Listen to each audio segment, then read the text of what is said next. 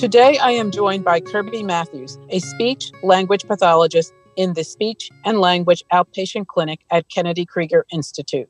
Most of us could not fathom being 13 years old, a year away from high school, and being unable to read.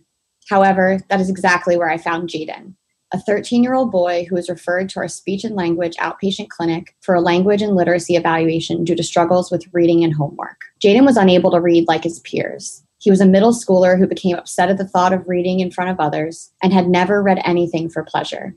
With the current pandemic, I evaluated Jaidyn via telehealth. We discovered that his language skills were in the high average range, but his word reading and spelling skills were well below average. The remarkable thing about Jaidyn, however, was that he had been able to successfully get by in school due to his strong cognitive, language, and inferencing skills. Following his initial evaluation with me, Jaidyn was diagnosed with a specific reading disorder and a written expression disorder.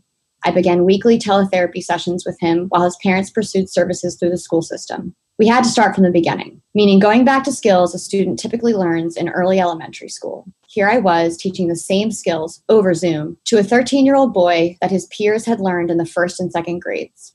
It is difficult to isolate a single inspiring story at Kennedy Krieger because there are many each day, but Jaidyn's hard work and commitment to learn how to read as a middle schooler really impresses me.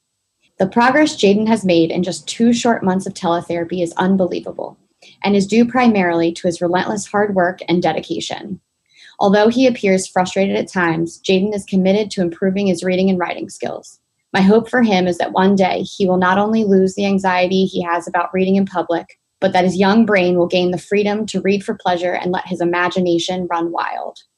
Inspiring Moments is produced for WYPR by Kennedy Krieger Institute. I'm Dr. Jacqueline Stone.